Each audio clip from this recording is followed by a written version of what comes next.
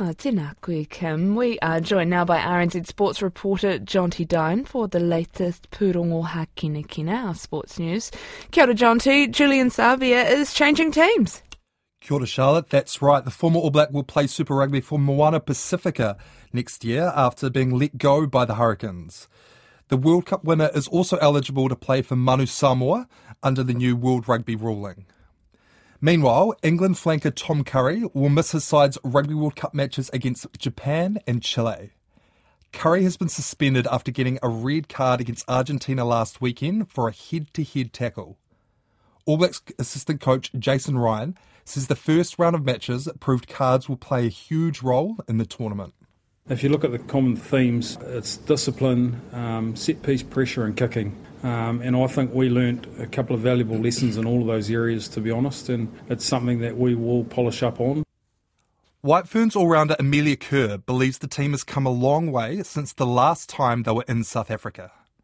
New Zealand struggled at the T20 World Cup in February, whilst hosts South Africa finished second.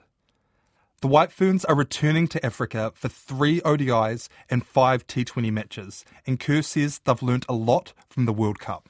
We've been playing in different and tough conditions away from home, and I think the more cricket we play as a group and the more we can encourage the good stuff and I guess have a strengths-based approach, it's going to help us. The White Ferns open the ODI series against South Africa on September 24th. Meanwhile, India sailed into the final of the Asia Cup after beating defending champions Sri Lanka by 41 runs in a low-scoring Super 4 stage contest in Colombo. In the European Championship men's football qualifiers, Spain hammered Cyprus 6-0, Italy beat Ukraine 2-1, Belgium beat Estonia 5-0, and in a friendly at Hampden Park, England beat Scotland 3-1.